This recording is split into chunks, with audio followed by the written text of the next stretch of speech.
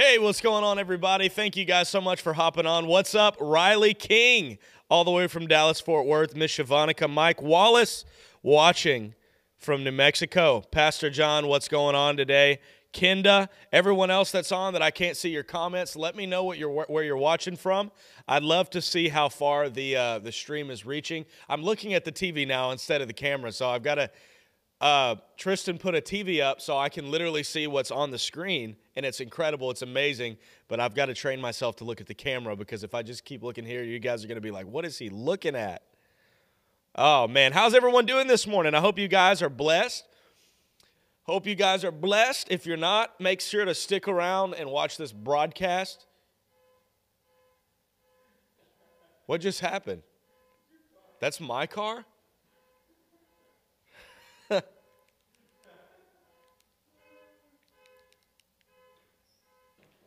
I don't know. There you go. My car just started going ballistic. Anyways, I hope you guys are doing blessed today. Thank you guys so much for watching. I want to ask you to go ahead and share the broadcast. And if you're not watching on YouTube and you haven't already subscribed to the YouTube channel, please make sure to do so. We are on our way to 30 subscribers. We're really moving up in the world. And we're about 20 followers away from 100 on Facebook. Praise God. So go ahead and share this broadcast. I forgot what I titled it. What does the Bible say about the rapture? We're going to go over the elementary fundamentals of the rapture, as the rapture is an elementary fundamental doctrine in Christianity, according to Hebrews chapter 6, or Hebrews chapter 11, verse 6. I'm watching from the Spirit. Pastor John says, I'm watching from the third heavens right now. I'm like, Paul, I don't know if I'm having an out-of-body experience or what's going on? He said, I'm watching from the third heavens, and compared to the third heavens, this teaching sucks. I'm just kidding. God bless each and every one of you. We're going to go over the fundamental elementary principles of the rapture. I know Pastor John and I, if you guys watched Friday, was an excellent broadcast. We had the Bible connoisseur, the Bible expert of sorts, come on and chit-chat with us about the rapture. It was an excellent broadcast. Pastor John shares some incredible insight about the rapture and the second coming and the revealing of the Antichrist. If you guys want to go back and watch that, make sure to go and do that. Give it a like, share it with your friends. I genuinely believe that it's what the Holy Spirit's put in the body of Christ to be taught at this moment in time. Because everywhere you go, every minister that you listen to that's worth their weight in salt, right now they're teaching and preaching on the rapture. And, I'm not just teaching and preaching on the rapture because someone else is. My pastor taught on it, and when he taught on it, it lit a flame underneath me, and I dove into it. So this is something that, like my pastor says, this is something that I grew up thinking was eschatology wasn't something that was an essential doctrine. It wasn't something that you had to learn. It was something that if you were a Bible graduate or a seminary student, maybe then, after about 30 years of being a seminary graduate, then you start getting into the rapture. I always used to think that the rapture had an age limit. Once you turned 50 years old, then you started digging into eschatology and teaching and preaching on the rapture. Genuinely, that was my thought. Because you think about it, the only people that were teaching and preaching the rapture are old men. And I don't say old, in a disrespectful or discriminative way, but it's just age typically equals wisdom. And a lot of these older preachers that have been around for a while and are worth their weight in salt, they teach the rapture once or twice a year. Whereas, these new young age pastors that wear skinny jeans, ripped jeans, and have fog machines, Pastor John, don't text me during the broadcast. We're going to actually talk about the rapture tonight. I'll quit ranting and about had a heart attack. I didn't read that message right, and I thought that said, would you like to die tonight? I was like, what? I didn't know what that said. Oh, Lord Jesus. Oh, this is why we can't get people to watch the broadcast. I'm just kidding.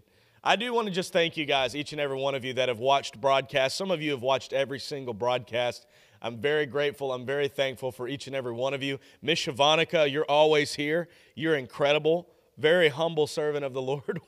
I love you, Miss Shavanica. Kenda, always either catching us live or on the replay like an absolute baller. And then we have my good friend Riley and David King, who are with us all the way from Dallas, Fort Worth.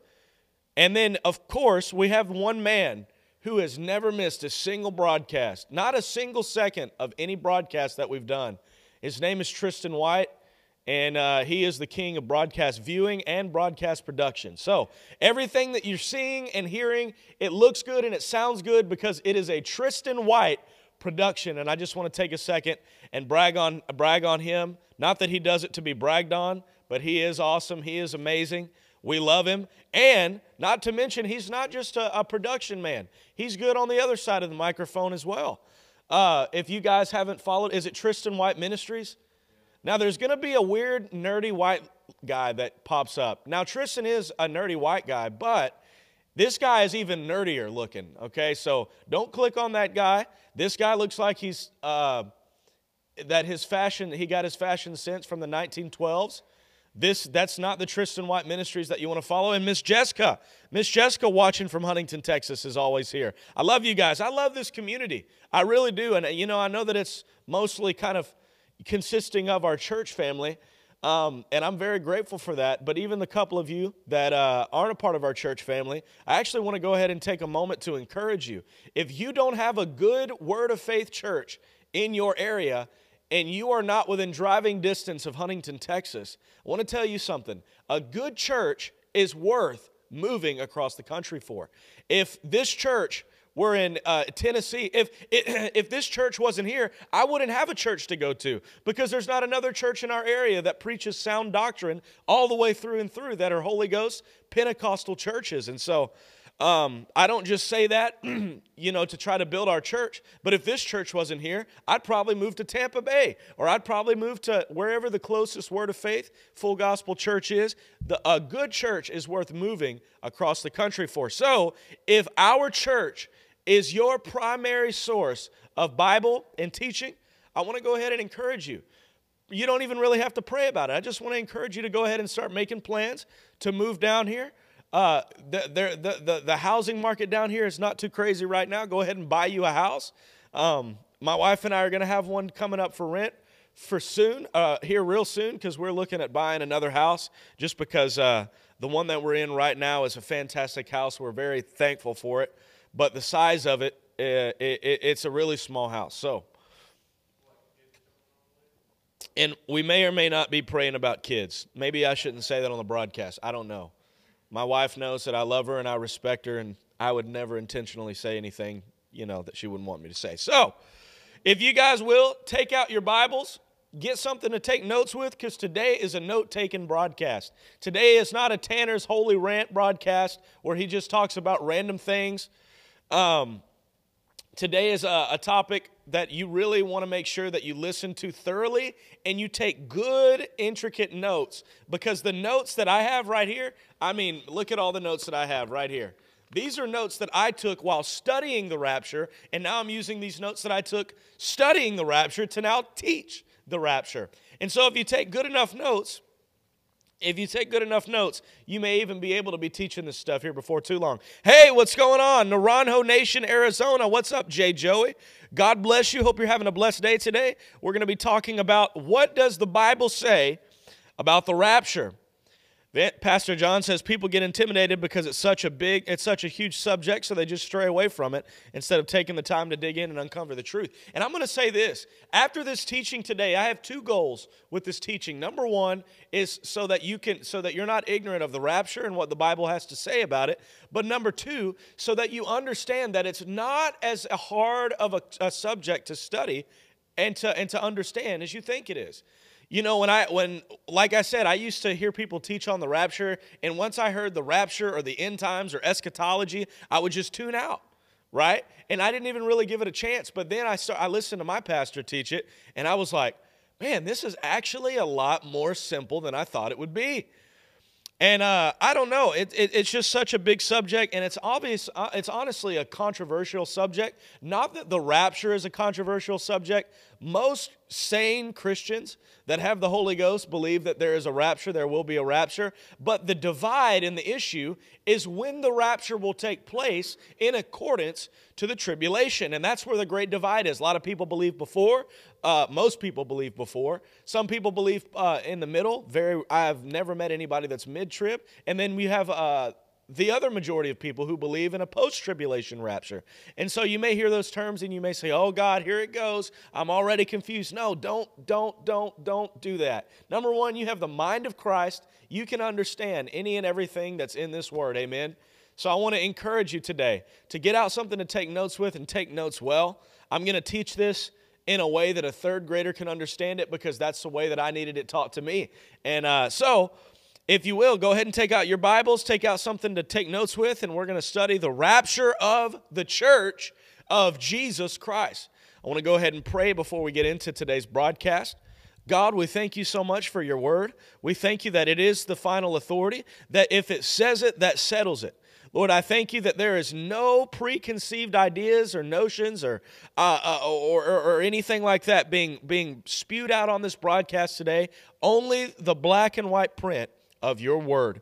Lord, I thank you that you're going to be with every single believer that's listening to this teaching today, and I thank you that they have the mind of Christ and that they can have everything that this word says they can have. And so I thank you for understanding. I thank you for wisdom. I thank you for the spirit of studiousness to come over every single person, and everyone would come to this broadcast with the thought, I can learn something today. I thank you so much for the awesome things that's going to take place on this broadcast. In Jesus' name, everybody said, amen. Well, let's go ahead and jump in. What does the Bible say about the rapture? Number one thing I want you to write down, and here's the thing, and here's why we're writing some of this down. I'm going to kind of dissect some of the misconceptions about the rapture, some of the attempted but futile refutes that people try to use against the rapture. And the very first one is, well, the word rapture is never in the Bible. And it would flabbergast you to find this out, but the Bible wasn't actually written in modern English. The Bible was written in Greek and Hebrew. The Bible wasn't written in English, and the word rapture is an English word. And so the first thing that you can write down is that the word rapture is in fact in the Bible. Let me show it to you. The Latin translation of this word, of the word that is used for the word rapture, or the Greek word that we get the word rapture from is the word harpazo, Harpazo. The Greek word for the word catching away is harpazo, which means to snatch or take away. Let me actually go ahead and read this verse. For this we say to you, this is 1 Thessalonians 4, 15 through 18. Let me read it for you. For this we say to you by the word of the Lord, that we who are alive will remain until the coming of the Lord, and not precede those who are asleep. For the Lord himself will descend from heaven with a shout, and with the voice of the archangel, and with the trumpet call of God. And the dead in Christ will rise first. Then we who are alive shall be caught up together in the clouds to meet the Lord in the air. So that word right there, caught up. In the original Greek translation, now we're attacking and asserting the comment that's very commonly made. The word rapture is never in the Bible. And that word right there in 1 Thessalonians chapter 4, verse 17 says this, they shall be caught up. That word caught up is where we get the Greek word harpazo. And decay, it means to snatch or to take away. And so you may say, well, that word doesn't sound anything close to the word rapture. That's okay. We've got one more dialect we've got to go through. The word harpazo is the Greek word for this to snatch or to catch away that we see in 1 Thessalonians chapter 4, verse 17. And that word is derived from the Latin word rapturo, R-A-P-T-U-R-O, and that is where we get the English word rapture. And that word rapture means to snatch or to take away suddenly. To snatch or to take away suddenly. And so that I wanted to get that kind of out of the way because there are a lot of people that are hung up on the fact that the word rapture is never in the Bible. And because the word rapture is never in the Bible, then that must mean that the rapture is a false doctrine. A lot of people will also say that the rapture was something that John Darby came up with in the 1980s or whatever they want to say. The truth of the matter is I've read the Bible in the 1883 edition, and everything that's in my Bible today, this 2021 Bible, is in that Bible. So anybody who tries to tell you that you can't trust the Word of God because it's been added to or taken away from, the Lord says that He'll make sure that He preserves His holy Word. So we have God's Word, and everything that He intended to be in this Bible is in this Bible. You know what else isn't in the Bible? The word Bible. So does that mean that we should just throw the word Bible out the window? No, it does. We shouldn't. The word rapture is in the Bible, but just not in English. If you read the Greek translation, that word in 1 Thessalonians chapter 4, verse 17, is a Greek word, harpazo, which means to snatch or to catch away suddenly. And then that's where we get, that word is derived from the Latin word, rapturo. And that's where we get the English word rapture. So, just wanted to give you some simple, I guess you could say, some simple apologetics on the rapture, on the word rapture. Because a lot of people, like I say, will just say it's never in the Bible. The term Trinity is never in the Bible. But we do know that the concept and the principle of the triune Godhead is all throughout the Bible. 1 John, or John 1:1, Genesis 1:27. It's all throughout the Bible, the baptism of Jesus. Just because the word isn't in there does not mean that the concept is not in there. So, and the same can be said about rapture. Anyway, let's move on before I get on to this really long, nerdy theological trail. And that's exactly what I promised you we wouldn't do today, so we're not going to. So, what does the Bible say about the rapture? If you have your Bibles, I want you to turn to 1 Thessalonians chapter 4, verse 15 through 18. I know that we've already read it once, but it's so nice you got to read it twice. Amen. 1 Thessalonians chapter 4, verse 15 through 18. So, the number one question that you need to write down, what is the rapture and who is being raptured? Point number one. What is the rapture and who is being raptured? 1 Thessalonians chapter 4, verse 15. For this we say to you by the word of the Lord, that we who are alive and remain until the coming of the Lord will not precede those who are asleep. For the Lord himself will descend from the heaven with a shout, with the voice of the archangel, and with the trumpet call of God, and the dead in Christ will rise first. Then we who remain shall be caught up together with him in the clouds to meet the Lord in the air. All right, so I want to break a few things down. So, what is the rapture of the church? The rapture of the church is where the church of God, the saints, will be caught up together in the clouds with Jesus Christ. Now, I want to break a few things down before we move on, because it's important to dissect this scripture.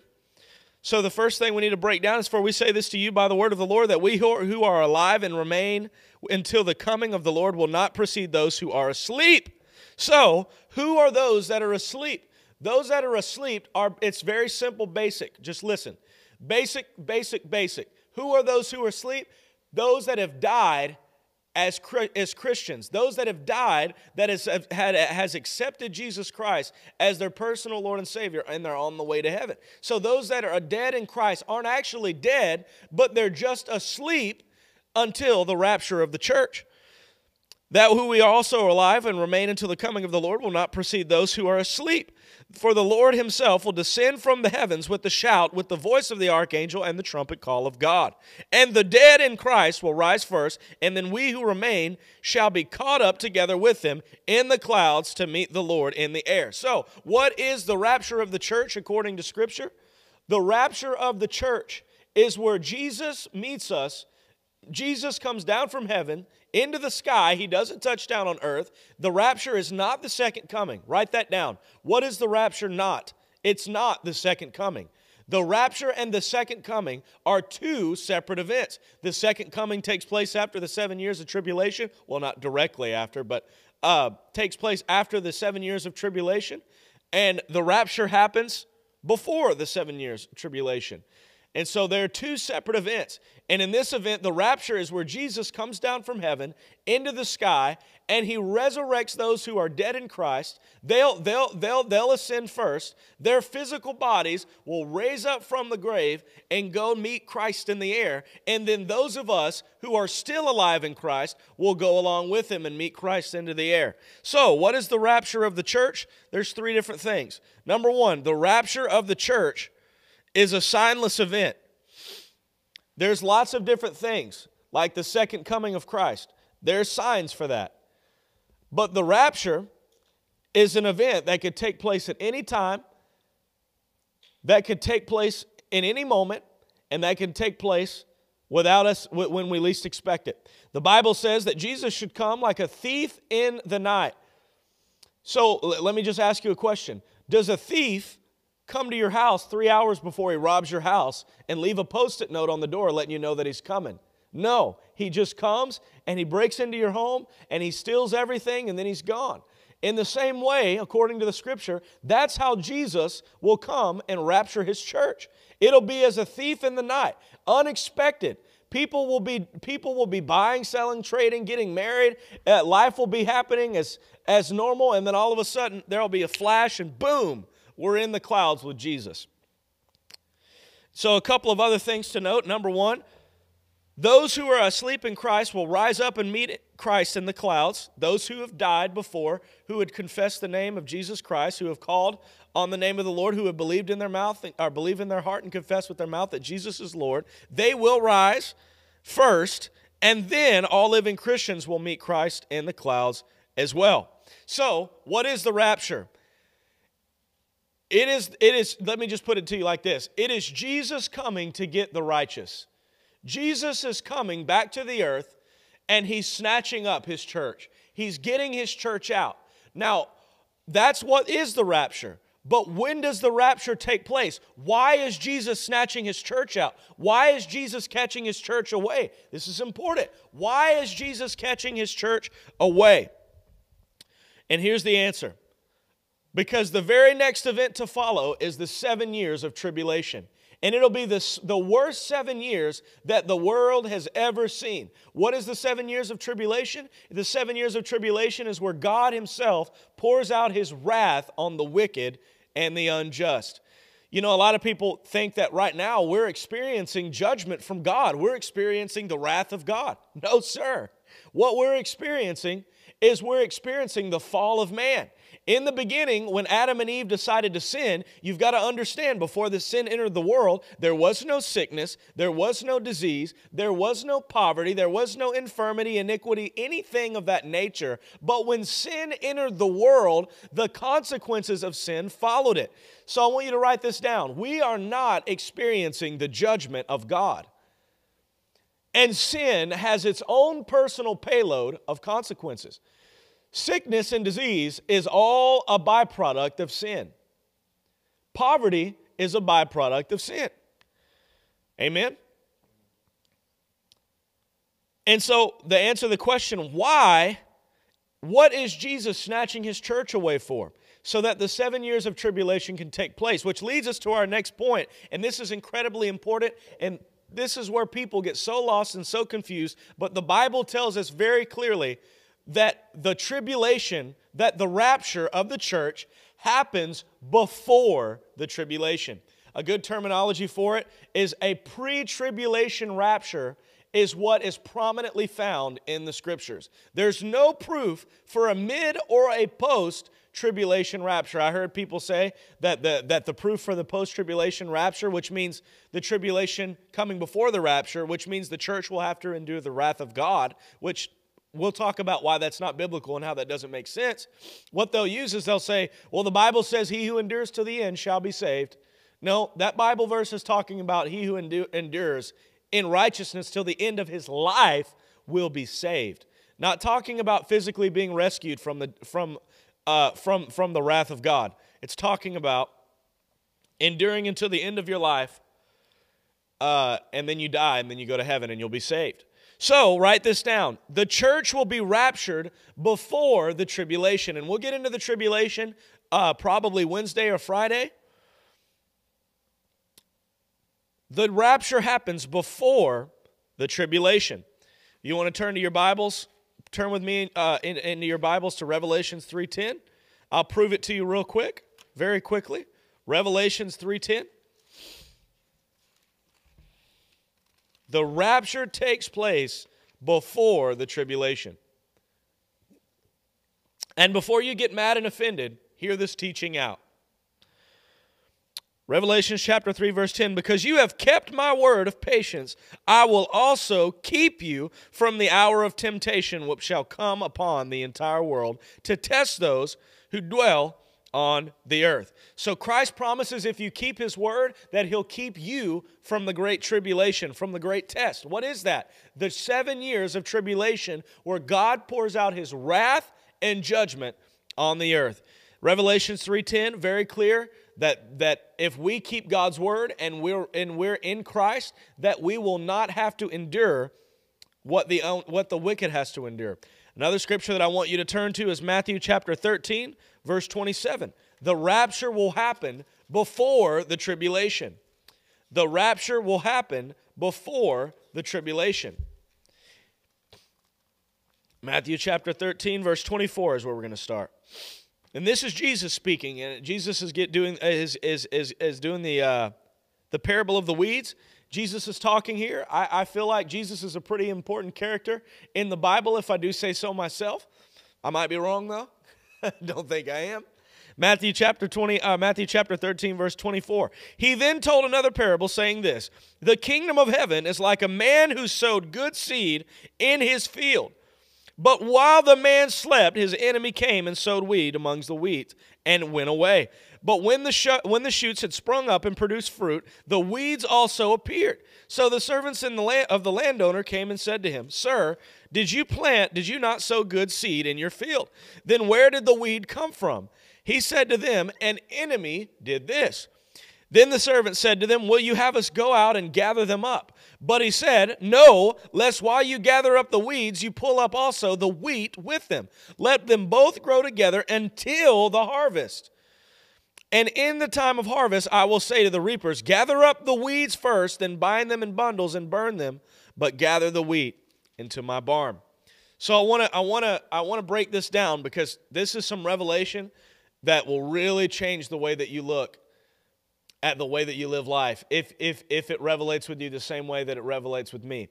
So the kingdom of heaven is like, okay, when Jesus gives parables, he's telling us what the kingdom of heaven is like. He's given us a parable. The kingdom of heaven is like a man who sowed good seed in his field. So here, who is the man? God is the man. Who is the seed? We're the seed. And what is the field? The earth is the field. Okay? But while men slept, his enemy came and sowed weed amongst the wheat and went away. What is the weed? Sin, unbelief, doubt, things that would corrupt a believer. But when the shoots had sprung up and produced fruit, the weeds also appeared. So what we have is we have God, Jesus explaining what God has done in creation. He's created the world. He created the field. And then he sowed good seed, Adam and Eve, into the world. And then what happens was an enemy came while the men were sleeping, while the men were down on their guard, and sowed weed amongst the weeds, meaning that the devil sowed sin and deception amongst Adam and Eve. Amen? And this is what it says. What should we do? Will you have us go and gather them up? But this is what he said. No, lest while you gather up the weeds, you pull up also the wheat with them. Let both grow together until the harvest. What is the harvest? The rapture of the church. The end.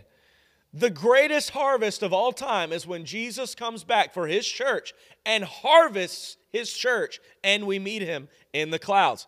So let both grow together, meaning let both coexist together until the harvest. And then at the time of harvest, I'll say to the reaper, gather up the weeds first and bind them in the bundles and burn them, but gather the wheat into my barn. So how is this proof of a pre-tribulation rapture, of a rapture that takes place before the tribulation? And here's why. Jesus will not burn the tares while the wheat is amongst it. Jesus does not punish the righteous amongst the wicked. The tribulation will happen, the rapture will happen before the tribulation. How do we know that? According to Matthew 13:27 and according to several other passages in the Scripture, that God does not judge the righteous amongst the wicked. You can write that down. Jesus will not burn the tares while the wheat is still among it. Or, I read the wrong translation, Jesus will not burn the weeds while the wheat is still among it. And then I want you to write this. The wheat is harvested before the tares are burned. So, what is the rapture? Jesus coming back and snatching his church away before the 7 years of tribulation. It's where we go and we meet him in the clouds. And when does it happen? It happens before the tribulation, and the tribulation is the second to next thing that happens on the prophetic time clock. Praise God. So the tribulation will happen. The tribulation will take place after the church. 2 Thessalonians 2, 6 through 7. Let's go there. I've got plenty of proof, guys. You're like, oh my God, he's going to prove a whole doctrine off of 2 scriptures? No.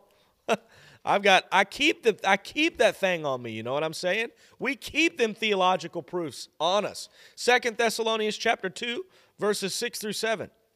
This is the sole proof of a pre-tribulation rapture. Do you not remember that when I was still with you, I told you these things? Now you know what restrains him, that he might be revealed in his time. So who is him? The Antichrist. Now you know what restrains him, that he might be revealed in his time. For the mystery of lawlessness is already working.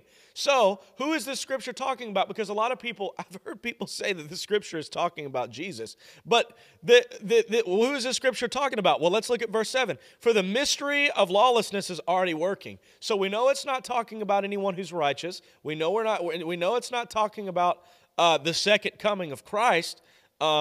It says, now you know what restrains him, that he might be revealed in his time. For the mystery of lawlessness is already working. So who is being restrained according to the Scripture? Let Scripture interpret Scripture here. Don't ever let Charles Spurgeon interpret Scripture for you. Although I think Charles Spurgeon is an okay guy. Don't let your pastor interpret Scripture for you. Let Scripture interpret Scripture all the time, and you'll build good, solid doctrine. That's a good nugget to building good, solid, biblically sound, fundamental doctrine, is letting Scripture interpret Scripture. So right here, who is being restrained according to chapter 7? For the mystery of lawlessness is already working. Only he who is now restraining him will do so until he is taken out of the way. Then the lawless one will be revealed. So we now have a clear-cut proof that this is talking about the Antichrist, the spirit of lawlessness, the lawless one. We know that this is talking about the Antichrist. So, how is this proof for a pre-tribulation rapture? Let me prove it to you. Now you know that what restrains him, that he might be revealed in his time. For the mystery of the lawless one is already working secretly. Only he who is restraining him will do so until he is taken out of the way. Okay? So, the rise of the Antichrist is what starts the 7 years of tribulation. But the Antichrist can't even be revealed, much less rise to power, until the one who is restraining him is taken out of the way. Now you may say, who is the one restraining the Antichrist? And the answer to that question is very, very simple. There's only 3 possibilities, 3 different theological views. Number 1, the government. Number 2, the Holy Ghost. And number 3, the church. Well, we know it's not the government because in the middle of the 7 years tribulation, it's a man of government who breaks his peace pact with Israel, with Jerusalem. We know that government is still at work as everything in the very end, and the end is happening. We know that the way that the Antichrist is going to rise to power, and he's going to form a one-world government, meaning though this one man will raise up, and what he says is what goes. He'll be a one world leader of a one world government. So we know it's not the government that is restraining the Antichrist, and we know that the government is not restraining any kind of lawlessness. Amen. Hallelujah. We know that the government is not restraining any kind of lawlessness because, let me tell you, abortion is legal. That's lawlessness. It might not be lawlessness according to the law of the land, but according to the law of God, which is the true law, it is lawlessness. And the government has deemed abortion legal. Homosexuality, according to the Bible, is an abomination to God. Not my own words, the Bible's words. Yet the law of the land has deemed it not lawlessness. And so we know it's not the government. And so the second one may be, okay, well, if it's not the government, then it's got to be the Holy Spirit, right? Because the Holy Spirit, how many of you know the Holy Spirit has the power to restrain the Antichrist? That's true. He does have the power. But think about it this way. Before eternity and before the new heavens and the new earth, 144,000 Jews from the 12 tribes of Israel will be saved. Well, the Bible says that no man should know God except by His Spirit, right? So we know that it's not the Holy Spirit because the Antichrist has already come to power when the 144,000 Jews from the 12 tribes of Israel are being saved, amen? So we know it's not the government and we know it's not the Holy Spirit, so it's got to be the church. And who is the church? You and me, amen?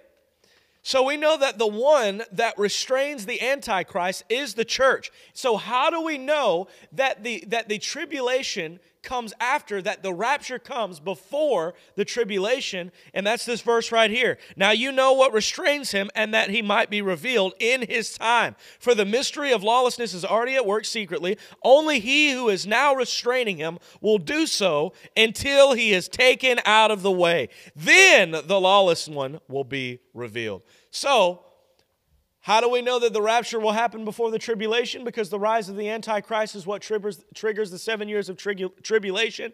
And we know that the Antichrist cannot rise until the restrainer is taken out of the way. Who is the restrainer? The church is the restrainer. And the rapture, how are we taken out of the way? 1 Thessalonians chapter 4, 15, verse 18. Oh, hallelujah.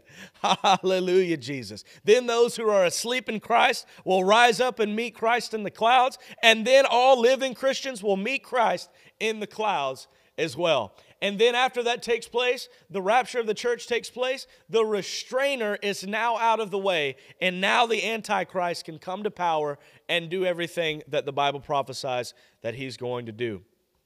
Hallelujah. Praise God. And also, I want to say this. Christ is going to receive a glorious and victorious bride. Not a beat up, beat down, defeated bride, which would be what we would be if we had to endure the wrath of God. Amen. I don't know if you've read Revelation chapter 6 through 16, but I want that to be your homework today. Read Revelation chapter 6 through chapter 16. And then I want you to tell me whether or not you, according to reading, judging through the lens of Scripture, whether or not you think God would put His children through that. Amen. So, the rapture will come before the tribulation. Praise God. Are you guys learning some stuff today? I feel like this teaching today was, I'm already mostly finished with my teaching, but I feel like today's teaching was very simple, very short, sweet, and to the point, which is what I want to do with this series. I hate that word. And the second it comes out of my mouth, God always makes me preach something different the next time. But I do want to teach on all of the end times. I do want to teach on the second coming of Christ, the rise of the Antichrist, the final battle, the great white throne of judgment, the new heaven and new earth, eternity, all those different things. But I want to teach on them one event at a time so that you can understand and you can come to the realization of what the Bible says about these end times. And so I do want to say this. We'll wrap this up by summarizing. What is the rapture? The rapture is Jesus Christ coming back for His church and snatching His church up. resurrecting those that are dead in Christ, and those that are still alive will ascend into the clouds with Jesus. That's the rapture.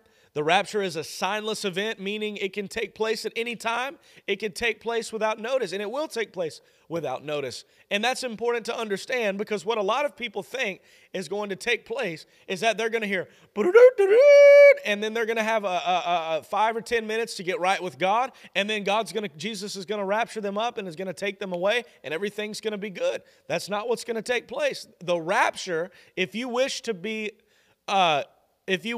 saved and be taken up in the rapture, you need to be saved. Make sure that you're right with God at all times. Now, there will be opportunities for you to get saved after the rapture, but I guarantee you, and you'll know why. This can be a hook for next week. But if you get saved after the rapture, you more than likely will be martyred and watch your children be martyred. So, I don't know about you, but I would much rather prefer my wife and I go ahead and take the first train out of here than take the second train out of here. I mean, praise God, we'll all go to heaven, and it'll be great, and it'll be marvelous, and it'll be wonderful. We'll get to reign with Christ for 1,000 years, the new heavens and the new earth, eternity, all that thing. It'll be marvelous. It'll be great, but I guarantee you don't want to watch your kids get martyred for Christ. And so, that's why it's important to understand that the rapture is a signless event, meaning it can happen at any time. It's like that Taco Bell number 4. At any time, with no sign, you're running to the bathroom. I'm just kidding. Lord, forgive me. I'm just kidding. It can take place at any time. The rapture is one, when those who are asleep in Christ will rise up and meet Christ in the clouds. Then number 2, then all living Christians will meet Christ in the clouds as well. We know that the church will be raptured before the tribulation. Important that you write that down. The church will be raptured before the tribulation. You can write down Revelations 3:10, Matthew 13:27, and 2 Thessalonians 2:6-7.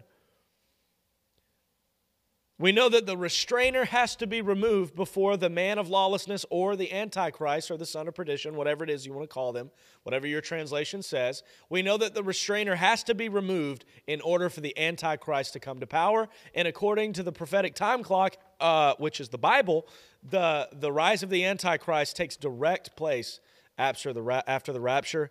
And then the rise of the Antichrist is what triggers the 7 years tribulation. So, praise God for that simple teaching today. I pray that you learned something. I pray that this spoke to your spirit.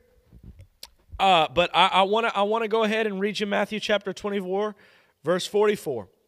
If you will, throw that slide up on the screen. Because here's the thing. We may disagree over mid-trib, post-trib, pre-trib, whatever it is that you want to believe. But one thing is certain. We need to be ready at all times.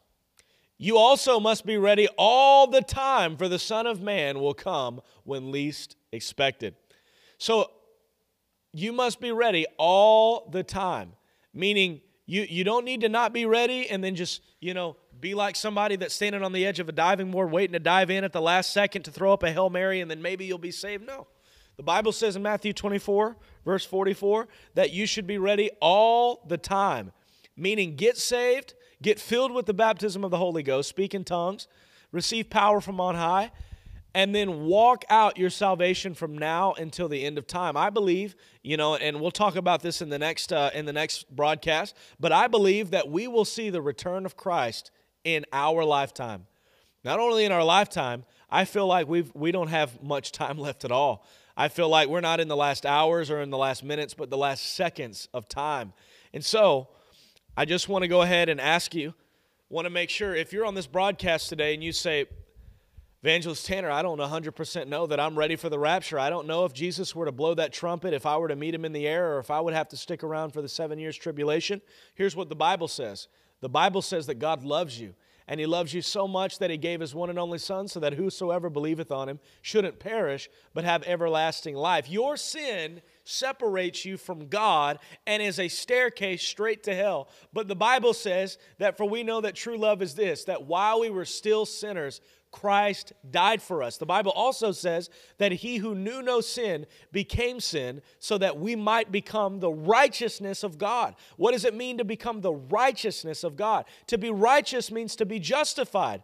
It means that it doesn't matter whether you sinned 10 minutes ago or what, that you are righteous and that you are right, you have a right standing before the Lord, and only the righteous will inherit the kingdom of heaven. So Jesus made a way for you to be righteous before God. And the Bible says that all you have to do is can believe in your heart and confess with your mouth that Christ is Lord and that God rose him from the dead, and you shall be saved. God also says that all who call upon the name of the Lord shall be saved. So if you're watching this broadcast today, I just preached the gospel to you. The Bible says that all you have to do to be saved is to believe the gospel message, confess with your mouth, believe with your heart that salvation comes by grace through faith, not by good works, lest any man should boast. You cannot earn your salvation. Your works do not earn your salvation. Your works are merely a result of your salvation. And so if you'd like to give your life to Jesus, you say, that's me. I don't know whether or not I'd be raptured or I'd have to stick around for the tribulation. And I want to give my life to Jesus. I want you to pray this simple but effective prayer with me. And your name will be written in the Lamb's Book of Life. Hallelujah. And you will go with myself and Tristan and all those that are watching. You will go with us into the clouds to meet Jesus Christ in the greatest announcement of victory of all time. I want you to say this: God, I admit and confess that I'm a sinner in need of your grace. I believe that you died for me so that my sins could be forgiven and so that I may be made righteous before you. I believe that you were born of a virgin, that you lived a perfect, sinless life, and you died on a cross, the sinner's death. I believe that you took my punishment, and I accept the free gift of salvation. Now I want you to say this. I want you to say, come into my heart. Put to death my old sinful self and resurrect your spirit on the inside of me. Place your spirit on the inside of me.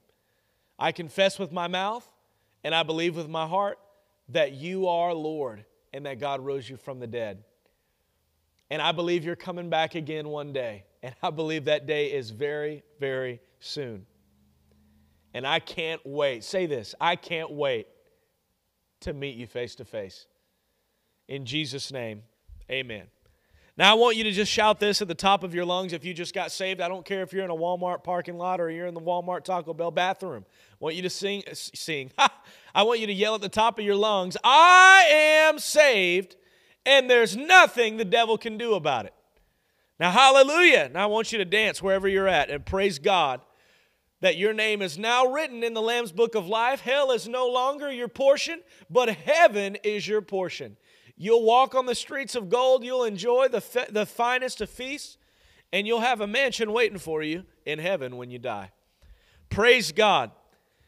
Praise God. Hallelujah. Thank you, Jesus. If you got saved today, I want you to, you don't have to put it in the comments. You can message our ministry page, Victory for Today on Facebook, or you can just leave a comment on the YouTube video, and I'd like to put some material in your hand that will help you take the next steps in your relationship with God. I think it's important to catch fish, but it's also equally important to clean fish. Amen? Praise God. Beautiful. That is beautiful. Did you pray with Evangelist Tanner? Please, that's awesome. Love that. Praise God.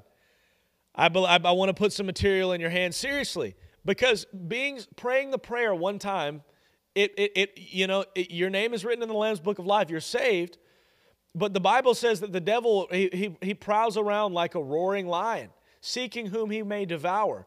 And so you have to, the Bible also says, remain in Christ, and Christ shall remain in you. So you also have a responsibility from this point on to continue in your relationship with Christ. And I want to put some materials, some reading materials in your hand that'll help you do just that. Discipleship is an incredibly important thing. It's the most important thing in my opinion.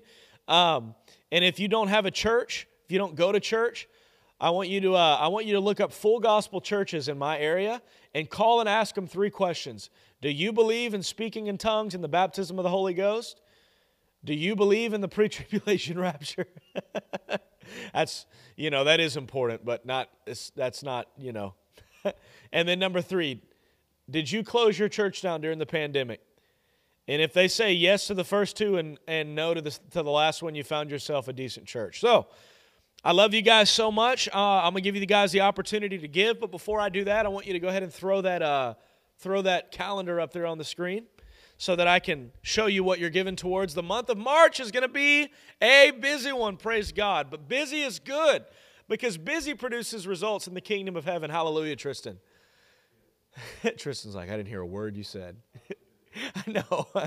Hallelujah. So as you guys see, Mondays through Wednesday, we pray for revival in the park. There's a park here in Huntington, Texas that we're going to be going to at 10 p.m. We're going to be praying for revival there. And then at the end of the month or at the beginning of the next month, I'm going to shoot for a large tent revival out there. We don't know for a fact or for sure. It's not solidified. It's not solidified in the date yet, but we are going to have a big tent crusade revival meeting out there in this park. So we're going to pray for a month straight, 3 days a week at 10 p.m., an hour long apiece probably, for revival in the park. Monday, Wednesdays, and Fridays, we obviously have the broadcast, which you wonderful people get to be a part of. And I'm loving these broadcasts more and more. And I know you are too. Thank you guys so much for those of you that are faithfully watching every single time. And then every Saturday starting the 13th, or the 12th, is that the 12th? Yeah, the 12th, the 19th, and the 26th, we're going to have outreaches at Pinewood Apartments at 12 p.m. So we've got a busy month, and that's not to mention Monday through Friday, we go soul winning with our church. We do noon prayer with our church, and then Sunday, Monday, Tuesday, Wednesday, we have revival meetings at the church. So we also, just to share you guys a testimony, if you want to pan the camera back, just to share a testimony with you guys. God is not a God which he should be mocked. You'll always reap what you sow. And so if you're believing God for a financial harvest, then you've got to sow a financial seed. If you'd like for banana tree to grow in your garden or in your yard, you've got to plant banana seeds. You don't plant apple seeds and pray for bananas. You can pray all you want to. It's not going to happen. Amen. Unless for some reason you're showing down with the prophet of Baal and God makes it happen. But even then, I still don't think he would do that because it's against the principle of his word. But if you're believing God for a financial harvest, and I mean a big one, I want to encourage you to sow a financial seed today. Every single penny that you give will go into the ministry. And as you can see, there's a lot of stuff that we got going on. And a lot to sow towards. But if you say, I'm believing God for a financial harvest and a financial miracle, I want to encourage you to sow a seed today. Sow a sacrificial seed today. If you're believing God for new levels in your finances, sow a new level seed. Anybody that sows over $1,000 today, not including monthly partnerships, anybody who gives an offering of over $1,000 today, I'm going to send you a Victory for Today custom leather-bound Bible. It'll be the first and only one that we've ever made. So if you want to give, if you give over $1,000, not only will you receive your financial harvest because you're sowing seed into the ground, and the Bible says, for as long as the earth remains, seed time and harvest should remain. But you're also going to get a pretty cool Victory for Today Covenant Partner Bible, and it's going to be sick. It's going to be awesome. I've got one coming in already, and it looks amazing. It smells amazing, and I couldn't even smell it, and I'm just playing. But if you guys want to give, you can do so on the ways on the screen, Victory for Today. Also, you can give at www.victoryfortodayministries.com. If you can't find the website, don't fret. Just go to our Facebook. The link to the website is in the bio, and you can do that way. Or you can give via check, and you can send it to 206 South Arkansas Street, Huntington, Texas, 75949. Make the check payable to Victory for Today Ministries. Want to encourage you guys. We've received about $30,000 in the last month into this ministry. And it's not so we can drive nice cars, live in nice houses. It's because I genuinely believe that what God's about to do in our city and in our state and in our nation is so big, and it's going to require lots of resources. And so that's why we're asking you to sow today, number one, for you, but also because it does help the ministry. Although, the Bible says, although man receives it on earth, God receives it in heaven, but we definitely receive it here on the earth, and we appreciate those of you that give. Want to give a special shout out to some of you on here that give every single month. Miss Shavanica, thank you so much for your giving. Miss Jessica, I know you're on here as well. Riley, thank you so much for giving. Miss Kenda, I know you give as well. Thank you guys so much. If I missed anybody, please don't be offended. That's all that I saw.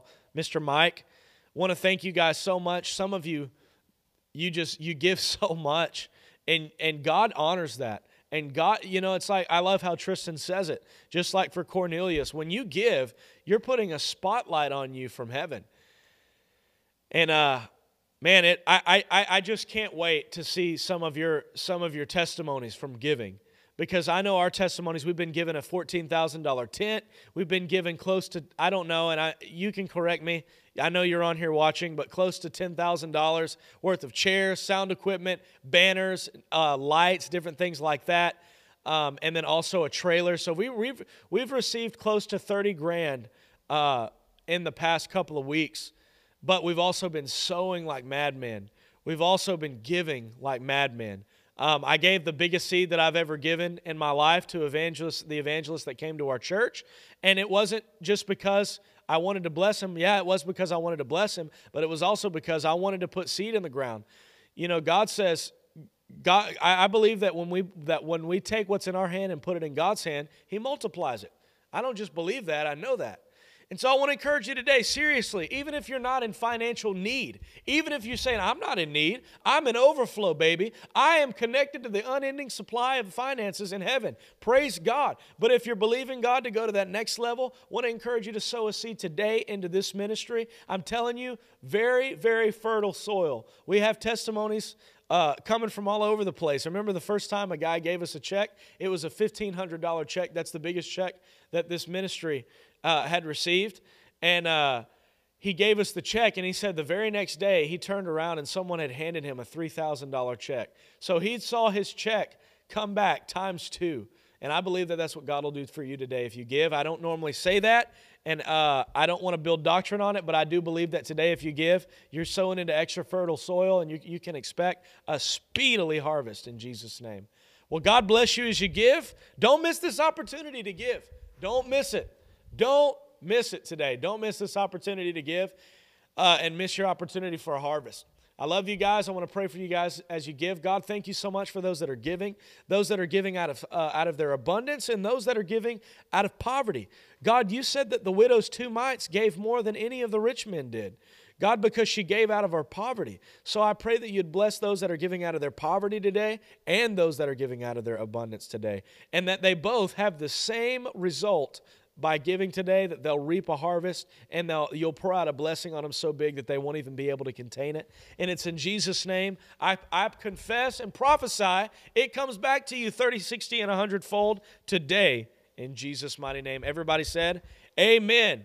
Well, God bless you as you give. Thank you guys so much for watching the broadcast today. I'll see you guys Wednesday at 9 a.m. I love you guys. Mwah. Ready? Are you ready? Are you ready for a miracle? Jesus went unto the well and He made the water wine. Raised up Lazarus from the dead, restored sight to the blind.